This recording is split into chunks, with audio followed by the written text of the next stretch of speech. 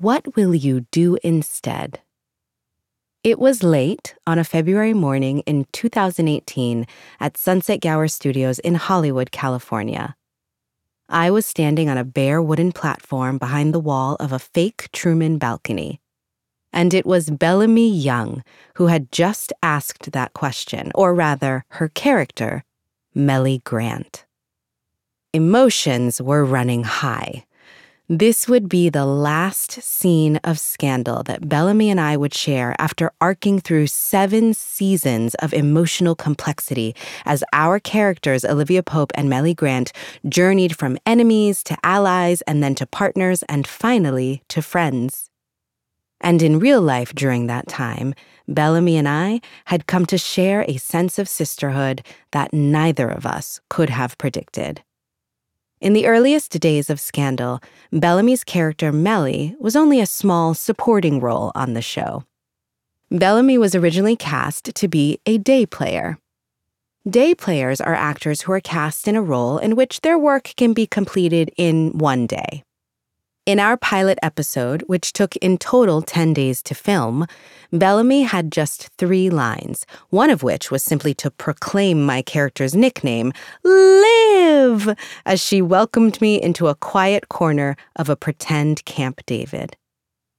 By the end of the first season of Scandal, it was clear that Bellamy Young was a force to be reckoned with, and her character was a vital element in the magic alchemy that made Scandal a success.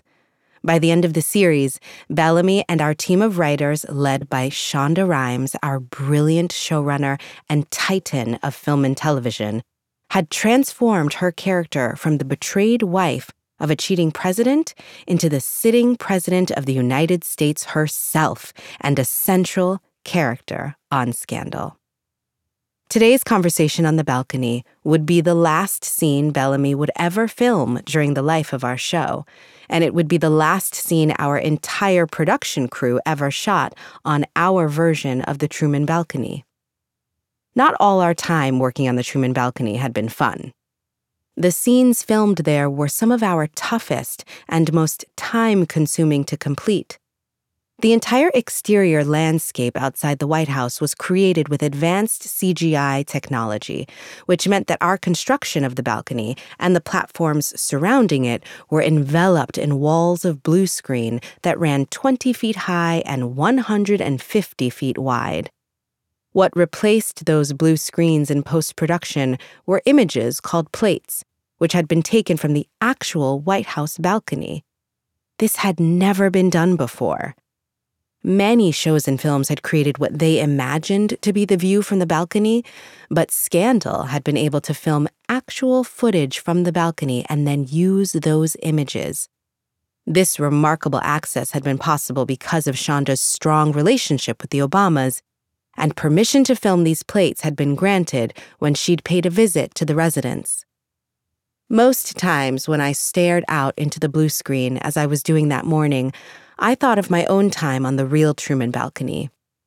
Years before, following a photo shoot for a shared cover of Glamour magazine with Michelle Obama and Sarah Jessica Parker, the First Lady invited us for lunch just inside the balcony.